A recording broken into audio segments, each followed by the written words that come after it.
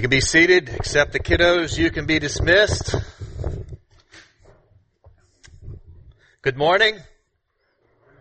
My name is Nathan. I'm one of the pastors here at Restoration. It's my joy to serve you in God's Word. This morning we're going to be in Luke chapter 9.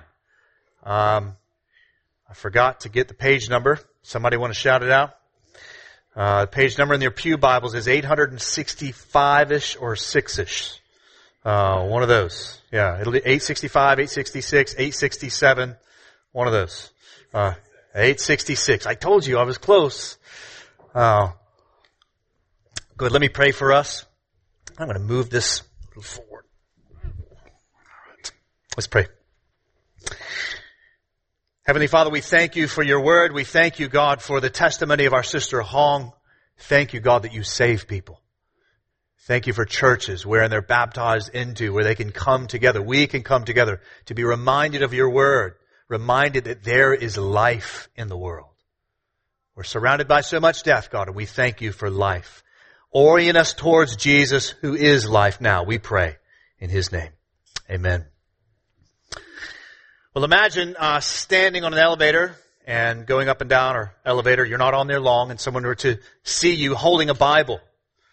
And they see that Bible and they ask you, which I've been asked before on an elevator, what's that? And you were to say to them, well, it's a Bible. And they were to say back to you, well, what's it about? I wonder what you might say. What's it about? It's a big book, right?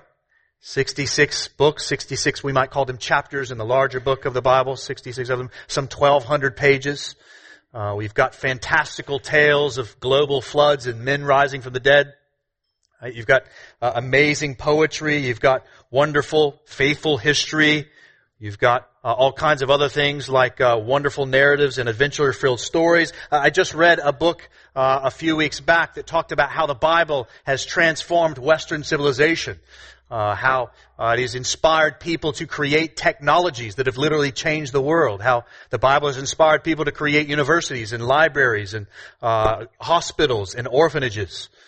And so it's a wonderfully big and complex book. But again, there you are in the elevator and someone asks you, what's it about? Well, here would be my answer. My answer would be, it's about Jesus the Christ. And someone were to say back to me, all right, well, what's Jesus Christ about? I would say back to them, well, he's about life. He's about exposing what life really is. And exposing to the world not only what life is, but by extension, what death is. What it looks like to have death in the world. And so we see in the book of the Bible, at the very beginning, how God creates this world and he fills it with all kinds of things so that mankind who's created in God's image would able to be flourished, would have everything that they need to live and to move and to have their being. But at the very beginning of the Bible, we read that man rebels against God, and that's where death comes in. And yet right after that, we see that God says, he brings a promise that there's going to be one that's going to come and it's going to crush the head of death. And life's going to come in its place. God promises to still bring in life. And that's what the first half of the Bible is about. What we call the Old Testament. Those first 39 books. It's about the testimony of how God works amongst the people and he gives them all kinds of blessings. And yet what actually happens is those people choose to serve the creation instead of the creator. That's the first half of the Bible. And yet God still promises there's this one that's going to come that's going to bring in life. And there's a small community inside that first half of the Bible where they keep looking for this one that's going to come. And that's what the New Testament is about. The second half of the Bible. Those last 27 books. It's about the appearing of Jesus the Christ, the one that was promised from the beginning. That's why it's a cohesive whole. It's not a randomly collected books of the Bible. They're all put together to create one story. Jesus Christ comes and he does exactly what God said he would do. And Luke, the book that we've been studying now since last September, we'll study it all the way to December, Lord willing. We've been seeing the documentation of Christ, Jesus Christ. We've been learning his teaching. We've been seeing what his life is like. And we've been going line by line to see what it says. How we actually find that Jesus does, in fact, bring life. We see that he preaches. The way that he's bringing life oftentimes is through his preaching of the word. And life comes in its place. And so the Bible presents Jesus not as a prophet, not merely as a prophet, not merely as some teacher, some social worker, but as God in the flesh. Now you'd think that when he shows up, that all of these people would want to be part of his kingdom. And he does. He has a lot of people, a lot of crowds coming around him, trying to understand him, try to get inside of what he's trying to do. But just like the Old Testament showed us, most people are interested in Jesus like they would be interested in a good movie. You know, he's interesting. He's entertaining. You kind of be interested in to kind of show up and maybe listen to some of the things that he might say. But we find that as the story goes on, only a few are interested in actually denying themselves, taking up the teaching of Christ and following him. We find that only a few are actually interested in doing that. And Jesus is not surprised by this. In fact, when he was born, it was said of him that thoughts from many hearts will be revealed. That's one of the most important parts of his ministry. Thoughts from many hearts will be revealed. Jesus says himself in Luke 8:17, we saw this a couple weeks back, "For nothing is hidden that will not be made manifest, nor is anything secret that will not be known and come to light." In other words, you find out who you are and what you're about based on your response to Jesus and his message. And here this morning in our passage, Jesus will do something that he hasn't done before. He's going to take this power and authority that we've been seeing, and he's going to share it with his disciples. So we'll see this morning. He's going to take that power, that authority as the king of the kingdom and give it to those disciples. And those disciples are going to be sent out into cities and villages to heal. We're going to see why in just a moment as I read the passage. So let's go ahead and take a look at that passage and see how Jesus is the great revealer. Look at Luke chapter 9, verse 1. "And he called the 12 together and gave them power and authority over all demons and to cure diseases. And he sent them out to proclaim the kingdom of God and to heal. And he said to them, 'Take nothing for your journey, no staff, nor bag, nor bread, nor money, and do not have 2 tunics. And whatever house you enter, stay there, and from there depart. And wherever they do not receive you, and when you leave that town, shake off the dust from your feet as a testimony against them.' And they departed and went through the villages, preaching the gospel and healing everywhere." All right, let's stop for a moment to evaluate this. We need to see this kind of good Bible study method. We need to understand what's going on here. This is a narrative. So it's describing what happened. It's not necessarily telling the reader what to do. It's describing what has happened. And from what we see happen, there we weigh it against the rest of Scripture to know what we, the reader, need to be doing, how we need to respond. But what happened here? What exactly happened? We'll circle that word gave. Really important word. That's the verb there. Jesus gave his power and authority. Really important. Jesus calls the 12 disciples together. Now it's important that you see this is not the larger group. Remember we've learned about Joanna and Susanna and all those other disciples that are following him. This is just the 12. He calls the 12 and he gave them power and authority to preach the word and to have power over demons and to cure diseases. So Jesus has the authority and wonders of wonders. He shares that power and authority with his disciples. Now most people that have power and authority, and especially those that have power and authority like Jesus does, they try to hoard it. They try to get more of it and hurt people with it. But we find Jesus, he's the kind of Savior that is willing to dispense his power and authority to others, that others might know and see it. But make no mistake, as these disciples go out and they preach and they heal, they do so in the power and authority of Jesus. Not in their own power and authority, in Jesus' power and authority.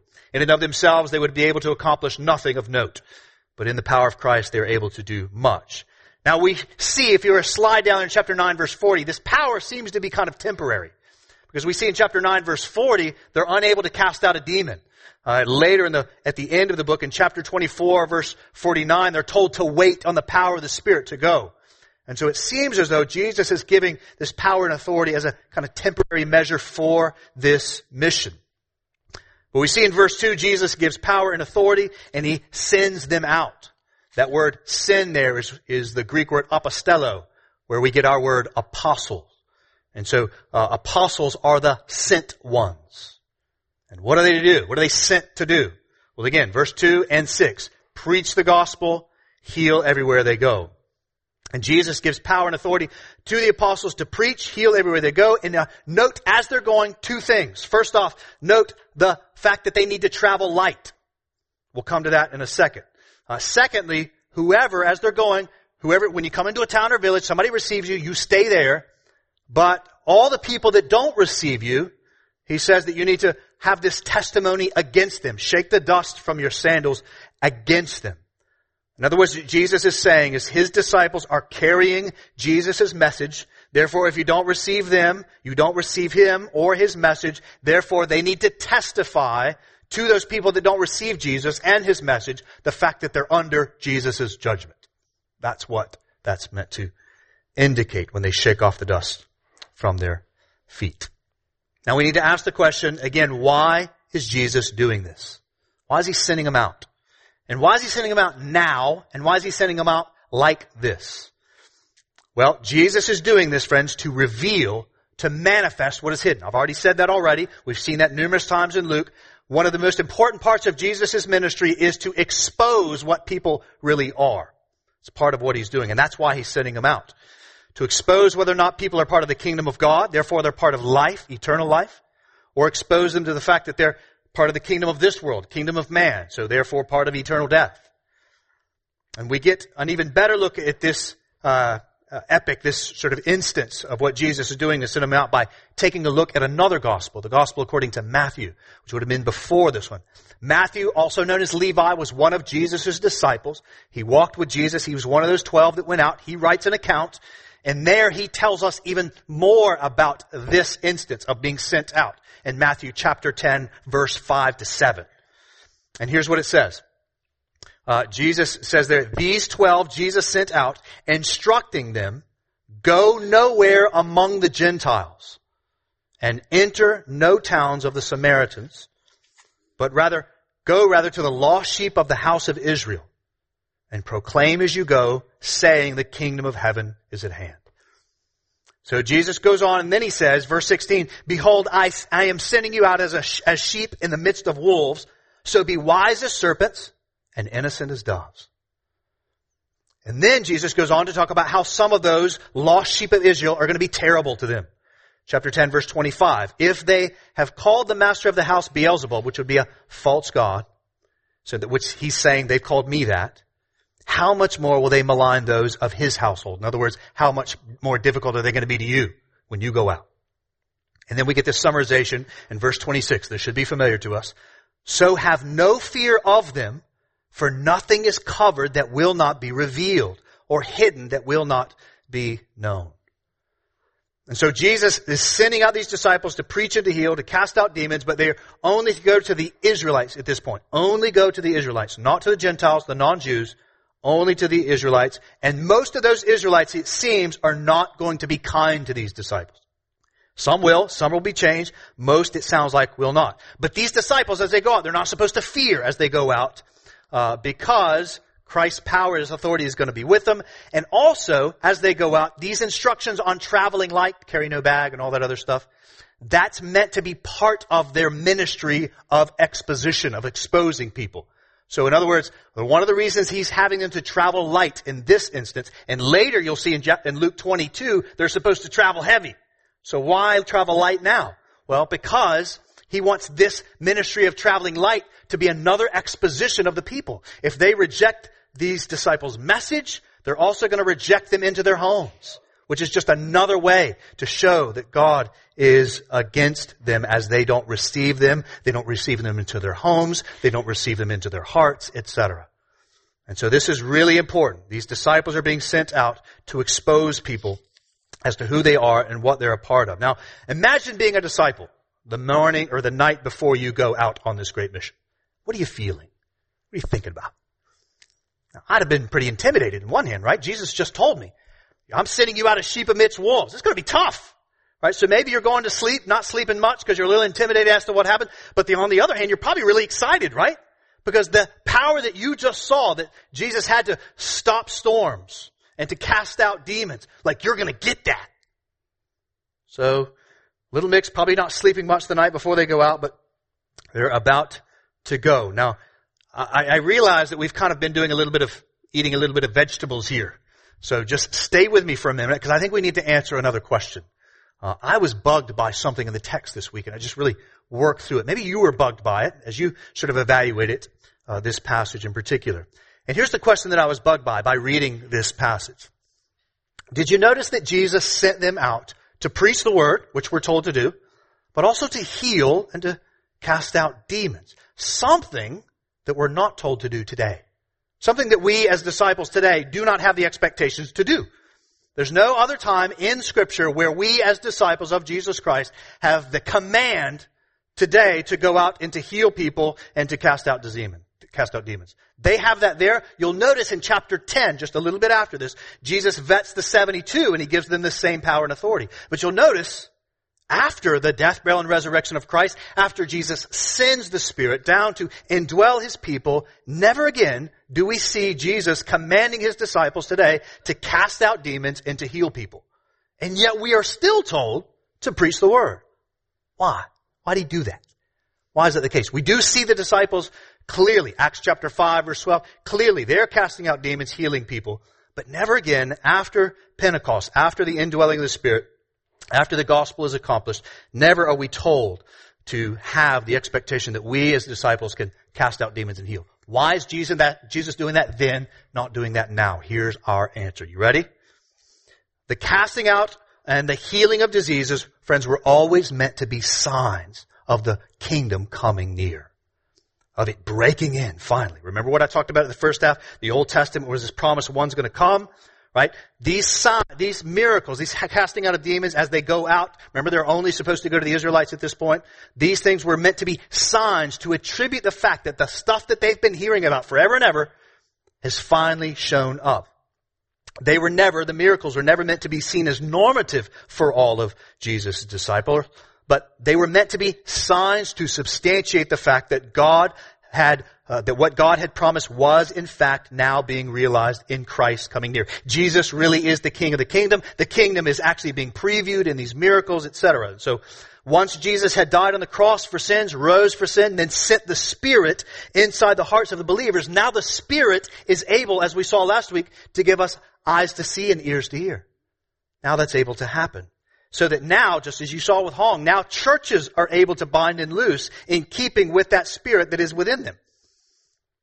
And so the Spirit working through believers as they preached, taught the true gospel, now that's the great seal of the gospel. To make it known that that's the real one, the right one. Local churches that are able to see the true gospel, hear the true gospel, bind and loose in keeping with that gospel. And so that does not mean, as some will probably ask me today, that does not mean that miracles don't still happen. They do.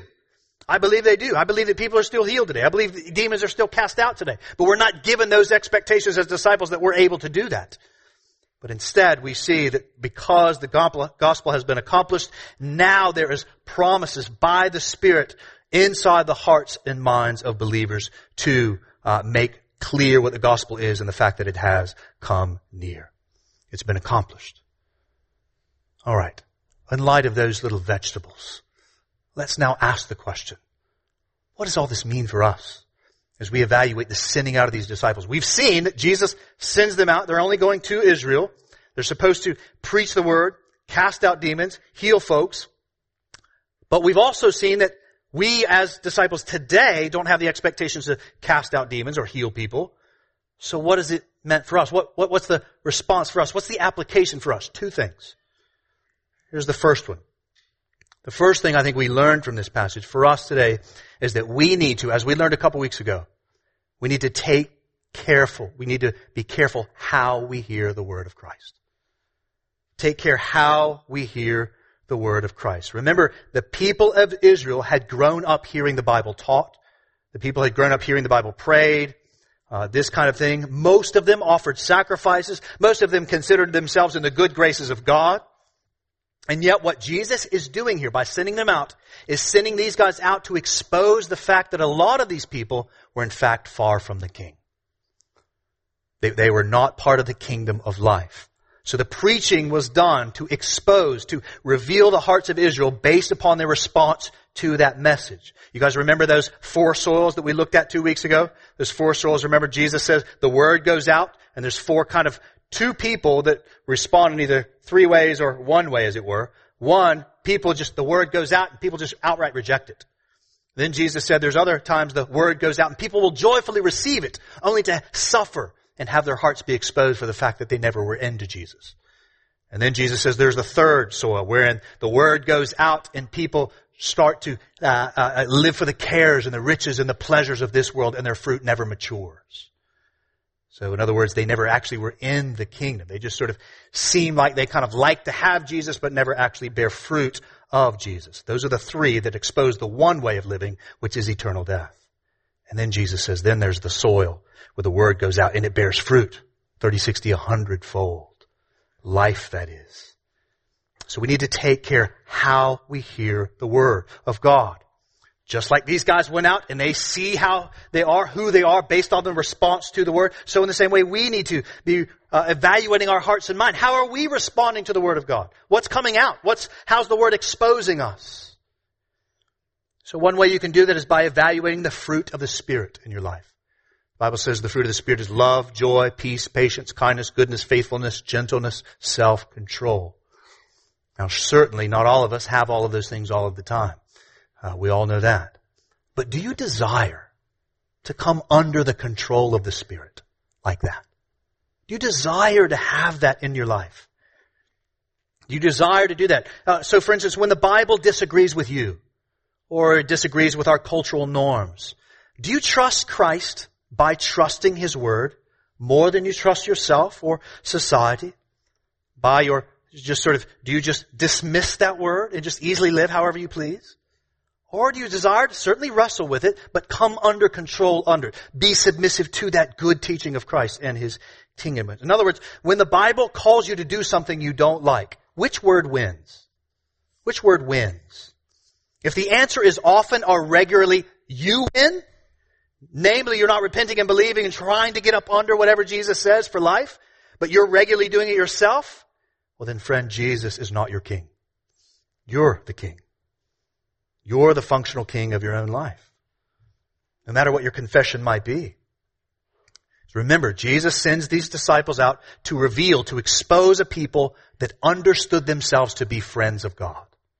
And yet, in fact, part of their ministry was to reveal they were enemies of God. When the true word came, it exposed them. Paul would later write that the word of God, the proper preaching and teaching of the word of God, is an aroma of life to some and an aroma of death to others. And so most of these so-called friends of God were exposed as being enemies, that they were in fact wolves in sheep's clothing. And the way they were exposed was by their refusal to deny themselves, take up their cross, and follow Jesus, not repent, but instead just live how they please. And so this would be most evident later when these same group of people would later call Jesus to be crucified, murdered. And so take care how you hear the word of Christ. And so, friends, you should read the word, study the word, surround yourself with people that will do the same, that will love you enough to speak that word into you. When they see you straying, they love you enough to call you back into it. That's the kind of folks you need. And then watch how you respond to that careful, humble teaching of the word. Which leads me to the second thing I think we learned from this passage. The first one is to take care how we hear the word. But second, we need to understand that those of us who are in Christ are sent. Right? I said that apostles were the sent ones, right? That's the capital A apostles, those 12. But guess who else is also an apostle? All of us that are in Christ. We are not capital A apostles. We are not part of the 12. We are not one of the 12, that is. But we are certainly sent ones. As disciples of Jesus Christ, followers of Christ, we too have been sent to be His witnesses to the ends of the earth. Right? Jesus called us to make disciples and to teach people to obey all that He commanded. He saved us, Jesus did. He has sent us to the nations. And so now we are the light of the world. We are now His mouthpiece. Our preaching the gospel to the lost is the way that He intends to win the world. By our preaching of the word. Robert Coleman, in his excellent book, Master Plan of Evangelism, if you haven't read it, go read it. It'll take you 3 hours. It's short and fantastic, as are all the great books other than the Bible. Short and tight. So if you're writing books, remember that. But Robert Coleman says in his book, Master Plan of Evangelism, that the kingdom started by Jesus, started by Him calling a few men. He said, quote, His concern was not with programs to reach the multitudes, but with men whom the multitudes would follow. Men were to be His method of winning the world to God. Men were His method, Ian Bounds would also say. I can remember a few years ago going to a pastor's retreat of sorts. And there was about 100 pastors in the room. And they were pastors from all over the world. And they had us to put our name, our picture up on the screen and our church name, how many members we had, what our overall budget was. And they had us to list our evangelism budget. And I remember I don't remember what the number was, but it was pretty small. And it was like 1% or less than 1%. And I remember being so embarrassed that I was going to have to stand up and go, it looks like our church doesn't really care much about evangelism. Until I thought about this passage. Jesus, friends, did not consume vats of cash to start up a bunch of programs to minister to people with. That was not the way he did things. He invested in a few men who would teach other men, who would teach other men and women, and on it would go. People, not programs, were his goal for discipleship and evangelism. God saved you, beloved, with the wealth of his blood. He implanted the power of his Spirit within you so that you might go, not just to one nation, but to the nations, in order to let it be known that the kingdom has in fact drawn near. The only resource we need is you. You're the most important thing we have. I think about that with our music, right? People sometimes say, do you guys have contemporary music? What kind of music is that? I want to do music in such a way as to let the best instrument we have be heard. Congregational singing. You guys singing. In the same way, you're the best evangelistic tool that we have. You, your life, your ministry, your resources, spreading the word. Right? I think about my job as a pastor. Ephesians 4 and 11 and 12 teach this explicitly. God gave leaders to equip you for ministry. My job is not to do all of the work for you, to set up programs for you. My job is to equip you to do the work of ministry. I need to be modeling it as a pastor. I need to be calling you to it. I need to be equipping you for it, which is part of what we're doing in this hour.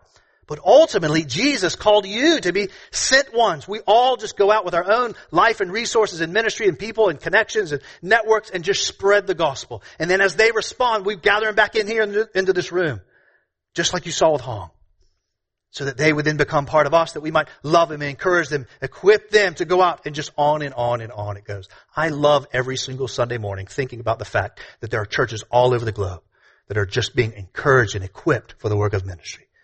And that's what we're doing here. So we have to be reminded as we go out, friends, that we are sent out as sheep amidst wolves. Jesus says that. It's tough out there. It's hard. A lot of people don't want Jesus. But listen, Jesus promises to be with us in our proclamation of the word. He promises to be with us. And so, Christian, I ask you, who's it going to be this week? Who's it going to be that you're going to talk to about Jesus? Who's the person that you're praying for right now? Who's the person that you've been trying to get to know? Not as a project, but as a person to love, so that they would know Jesus. Who is it? Who's it going to be this week? Who might we have later in these baptismal waters that we can baptize as a result of your sharing the good news with people? Who is that? Maybe at an accountability this week, you guys could share a few names of people that you can pray for, that you might share the good news with. And friend, if you're here this morning and you're not a Christian, and one of the reasons you're here is because you're one of those people, you're like, oh, this is why they brought me in here, right? Listen, we want you to know we love Jesus. You are not a project to us, friend. We want you to know the life of Christ. That's why you're here. We want to love you. We don't want to convert you to some sort of cult. We want you to be introduced to the person and the work of Christ, that you might know life. That's why you have been invited here. Well, the reality is these disciples do go out, and as a result of them going out, they cause a bit of a ruckus, it seems. Verse 7, we see that things get so noisy in the region that Herod the Tetrarch catches wind of all that's happening. We see that Herod is perplexed. He's kind of a local leader. He's perplexed. He thought he'd done away. The reason why he's perplexed is he thought he'd done away with John the Baptizer. Remember that a few chapters back, John the Baptizer, forerunner to Jesus, calling people to repent and believe for the forgiveness of sins. And he gets in trouble because he starts critiquing Herod about his marriage habits. And Herod brings him in. He has this other girl dance, and she asks for his head, and he literally chops his head off. John the Baptist is dead. And so he's wondering, I thought I was done away with this whole righteousness and preaching of repentance and faith and all that stuff. I thought I'd done away with that. Some people think that the ministry of Jesus is John the Baptist raised from the dead. Some people think it's Elijah raised from the dead, an old prophet from the Old Testament. And so the identity of Jesus, the reason why this is here, the identity of Jesus is starting to reach into the upper echelons of society. And that's going to prepare you for next week, when Joey will get to preach, much to my being bothered by this. I realized this week what text I gave him, and I was a little upset. But nevertheless, you get to hear from Joey preach a wonderful, that text next week is like the hinge of this whole book. And I'm a little bothered that I don't get to preach it. But nevertheless, come back next week. Joey's going to share with you this hinge of how the identity of Christ is the fact that He is who He says He is. That's going to come up. And that's why this little portion right here in verses 7 to 9 is there. That's why that's there. It's getting you ready for what we'll think about next week. But nevertheless, the apostles, they come back, all right? They've gone on their mission trip. They've come back in. Look at verse 10. On their return, the apostles told him, Jesus, all they had done. And he took them and withdrew apart to a town called Bethsaida. All right, so he sends the disciples out. Disciples come back. They're pumped. All this stuff has happened. And they're all rejoicing. And Jesus is like, y'all been working hard. Let's go on a pastoral retreat. That's basically what happens. So, guys, this reminds me, good little commercial for what we're trying to do in Central Asia with our friends there. They are generously sharing the word. And we're going to be sponsoring a retreat for them in August. If you're a covenant member of the church, you want to go, this is what we're going to try to do. Bring them in for this little retreat because of the hard work they've been doing, to encourage them and equip them to get back into the field and keep going. But when we do this in August, listen, let's hope what happens with them. Let's hope what happens in the story with Christ happens to us, because look what happens. They start to go on this retreat. They're going out into the desolate place, the wilderness, and look what happens. Verse 7. When the crowds learned it, that is, that they've gone out, they followed him, Jesus. And I love this, he welcomed them and spoke to them of the kingdom of God and cured those who had need of healing. Now the day began to wear away, and the 12 came and said to him, send the crowd away to go into the surrounding villages and countryside to find lodging and get provisions, for we are here in a desolate place. So they're in the kind of wilderness. But he said to them, you give them something to eat. They said, we have no more than 5 loaves and 2 fish, unless we are to go and buy food for all these people. For there were about 5,000 men. And he said to his disciples, have them sit down in groups of about 50 each. And they did so and had them all sit down. And taking the 5 loaves and the 2 fish, he looked up to heaven and said a blessing over them. Then he broke the loaves and gave them to the disciples to set before the crowd. And they all ate and were satisfied. And what was left over was picked up, 12 baskets of broken pieces. Now, if you're even remotely familiar with Scripture, you've heard this story, right? This is the only miracle, by the way, in all 4 Gospels, the feeding of the 5,000. And so the folks, they're so stirred up by the ministry of the disciples, the ministry of Christ, they follow him out. Jesus can't get a moment's rest. The crowds are following into the wilderness. Jesus he sees them. We learn in Mark that he sees this, the gospel according to Mark, another book in the Bible. He sees this crowd and he says, they look at like sheep without a pastor. And he has compassion on them. And so what does he do? Jesus goes, he sees this crowd that's following him out into the wilderness. And instead of going on his retreat, he goes and he teaches them. He welcomes them. I love that. That's what Jesus is like. He goes, he's got one agenda to go on a retreat, and he sees that y'all being honest, I'm going to whatever for a week, mission trip, I'm coming back, you guys calling me, I'm like, y'all, I need to rest. Not Jesus. He just are glad they're there, and he teaches them, he's healing people. Notice the tenderness of Christ to keep teaching these people about the truth. And so the text says that they're out in this desolate place. The sun is going down as he's teaching them. And the disciples are like, listen, Jesus, there ain't no Chipotle around here. No food trucks around. Like, we need to get these people some food. We need to get some food. What are we going to do? And Jesus is like, well, y'all heal him. And of course the disciples are sort of in essence like, well, what do you want us to do? Like drive into town and get a bunch of snack packs, bring them back here? Like, we can't do that. All we got's 5 loaves and 2 fish. What are we supposed to do? And I can't help but imagine Jesus having a bit of a smirk on his face and saying back to them, sit them down in groups of 50. We'll take care of them. And he prays. This is one of the reasons, guys, this is one of the reasons why Christians pray before their meals. We see Jesus doing this regularly. He prays and he distributes. I love this. He uses the apostles again, because again, men were his method. He uses the apostles to feed those groups of 50. that 5 loaves and those 2 fish gets multiplied to the point, verse 17, circle that word, they all ate and were what? Satisfied. Satisfied.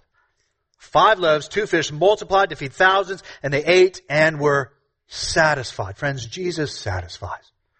He sends and He brings satisfaction to those that hear and believe, ultimately. But this, of course, is talking about just the food, which tells us that Jesus is interested in our physical bodies as well. But curiously, how much, they have so much satisfaction, there's leftovers. How much leftovers? 12 baskets. Not a coincidence. Number 12 is sort of an important number in the Bible, but nevertheless, what does this teach us? What does this event teach us? Well, first off, it reminds us of what we learned last week, that Jesus has authority over all things. He can speak and will things into existence because He is God in the flesh. But there's even more going on here. It takes us back to how we started this sermon, how Jesus is the point of the Bible and He is life. In a parallel account of this same story, in another gospel written by another one of Jesus' disciples, John, we read about the same group of people. If you want to flip over there, go to the right, John chapter 6, verse 26. Look what happens. We get some more information about this event and what came of it. They get fed, those 5,000, they get fed, and then they show up the next day. Here's what Jesus says to them on that next day, after they're being fed. They've been satisfied the day before, they show back up, verse 26. Jesus answered them, "Truly, truly, I say to you, you are seeking me not because you saw signs." By the way, there's another way in which we see the miracles are meant to be signs. Not because you saw signs, but you're here because you ate your fill of the loaves. Do not work for the food that perishes, but for the food that endures to eternal life, which the Son of Man will give to you. That's Jesus' favorite title of Himself, Son of Man. For on Him, the Son of Man, God the Father has set His seal. Then they said to Him, "What must we do to be doing the works of God?" And Jesus answered them, "This is the work of God, that you believe in Him whom He has sent." So they said to Him, "Then what sign do you do that we may see and believe you? What work do you perform? Our fathers ate the manna in the wilderness, as it is written, He gave them bread from heaven to eat." And Jesus then said to them, "Well, truly, truly, I say to you, it was not Moses who gave you the bread from heaven, but my Father gives you the true bread from heaven. For the bread of God is He, circle that, He, who comes down from heaven and gives life to the world." They said to Him, "Sir, give us this bread always." And Jesus said to them, "I am the bread of life. Whoever comes to me shall not hunger, and whoever believes in me shall never thirst." See, Jesus knows the motives of this crowd. Jesus knows they missed the sign of His feeding them bread in the wilderness. He knows they just want another meal. That's why they're showing up. They just want another free meal. But Jesus graciously uses this as an opportunity to teach them. Don't try and get the physical bread, guys. Labor for the food that never perishes. The crowd says, like, cool, we're into that. I want some of that. How do I get that? And I love what Jesus says. Guys, this is so important about salvation. He doesn't give them something to do. What must we do? He didn't give them anything to do other than to believe, He says. And they ask Him for a sign. And yet again, friends, don't believe that if you just would have saw some of the miracles of Jesus, you would have believed. Most people saw it, and most of them didn't believe when they saw those miracles. Plenty did believe, but many didn't. But notice the crowd is making this connection, guys. We need to be making this connection. Luke is making this connection for us about the whole Bible. Luke is making this connection between Moses, who gave bread to our forefathers in the wilderness. Here's Jesus in the wilderness giving bread. And Jesus corrects the crowd and says, Moses didn't give y'all the food, y'all. My Father gave it. Note that He's calling Him my Father. My Father. It wasn't Moses. It was my Father that gave the food. And then notice the shift. For the bread of God is He. Like I said, circle that. The bread of God is a He who comes down from heaven and gives life to the world. The manna, friends, from the book of Exodus was pointing towards a He that would come down and feed God's people and give eternal life to the world. And they're like, we'll take it. Give it to us. We'll have some of that. Sounds good. And that's the context when Jesus says, I am the bread of life. It's me. So the point of Jesus feeding the 5,000 was ultimately to teach them and teach us that Jesus, friends, is the only bread that satisfies all of our hungers.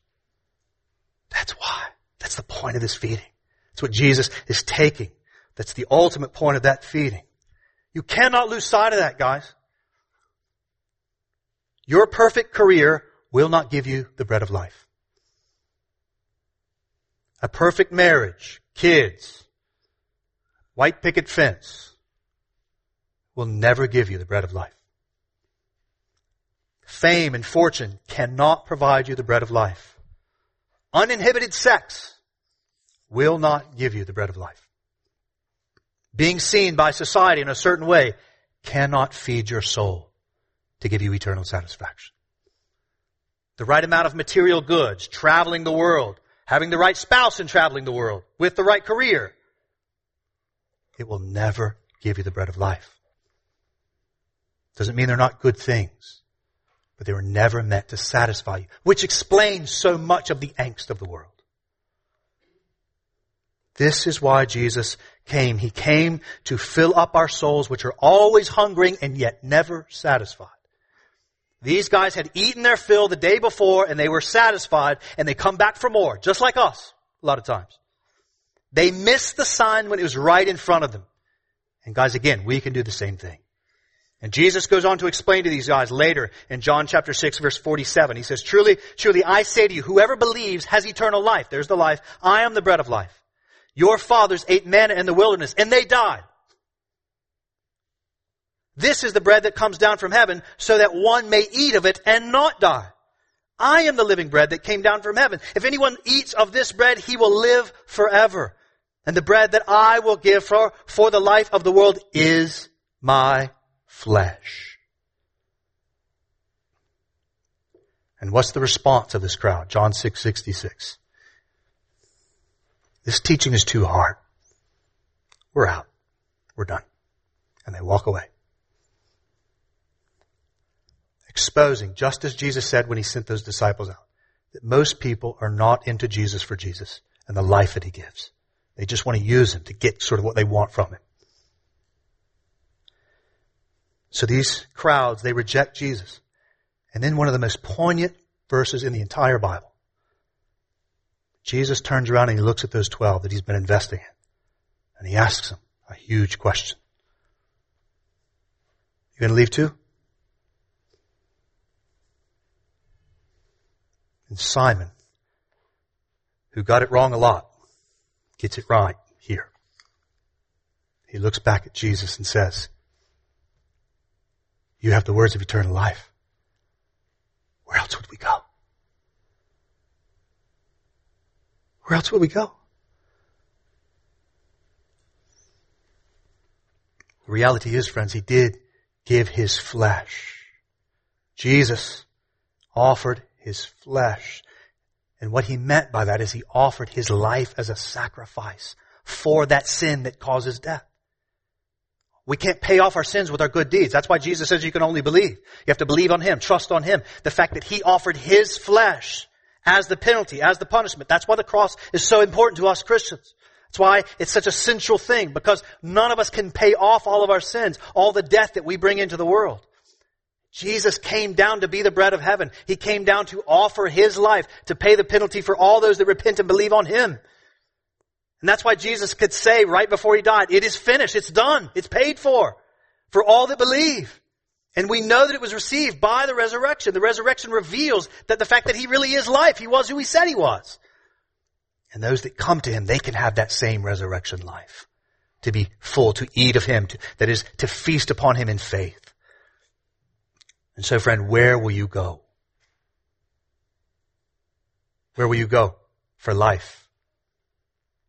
Will you come to Jesus, eat and be satisfied day after day? Or will you, as the crowd did, say, this teaching is too hard, I'm going to go try to find life somewhere else? That's everybody in the world. We're in one of those two camps. And so if you're willing to come to Jesus, find life in him, will you then bring others too to find life in him? Come, friend, to the bread of life. Come eat upon Jesus and be satisfied. That doesn't mean your life is going to be easy. Matter of fact, I'll tell you the opposite. It's going to be harder. Just like it was for those disciples. But we're not living for today. Jesus gives us a promise for eternal life. And I can tell you as one who's testified to this, I had it all, friends. I had the American dream. I had a house, I had a car, I had expense accounts, I had it all. And I walked away from every bit of it. And I have 20 times more life today than I did then. Because of Christ. He's the one that gives me eyes to see the world for what's actually there. And I don't want to walk away from Him. Because He has the eternal words. He has eternal life. Walk to Jesus. Come to Jesus. And then, friends, go and tell others that they might come and eat too. That they might be satisfied. This is the mission of our church, friends. This whole passage sums up what we're trying to do at Restoration Church. Namely, to come to Jesus and to feast upon Him, to love Him in word and in deed and in prayer. And then from that strength that we get from Him, we go and offer Him to others. Helping people as we go, inviting them into Jesus. And so I hope that you'll do that. You have done so well. We see that in the testimony of our sister Hong. May it be many more. And may you, friend, find life in Christ. Our hope and our great reward. Because soon enough, the Bible tells us, not only was there a feast in the Garden of Eden, not only was there a feast in the wilderness, in Moses' time, not only was there a feast in the wilderness in Bethsaida, guess what? At the end of the Bible, we learn of another feast. In Revelation chapter 19, we'll come to the marriage supper of the Lamb and eat with Him for the bread of life and enjoy Him forever. That's the meal we look forward to. That's why we have communion, to look forward to that meal, to illustrate our hope and our great reward. Christ the Lord. Let's pray.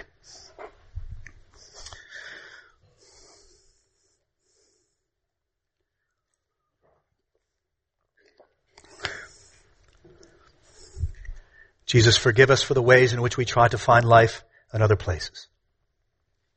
That we find it in You. That we come to You and eat of You in faith and enjoy You, not just today, but every day. And may we love others enough to let them know about where life is found. May we go in courage and in boldness and invite them in. Help us, God. And thank You, Jesus, that You've come from heaven to feed us. And thank You for feeding us this morning. May we rejoice in You and find life in You this week. We ask in Your name.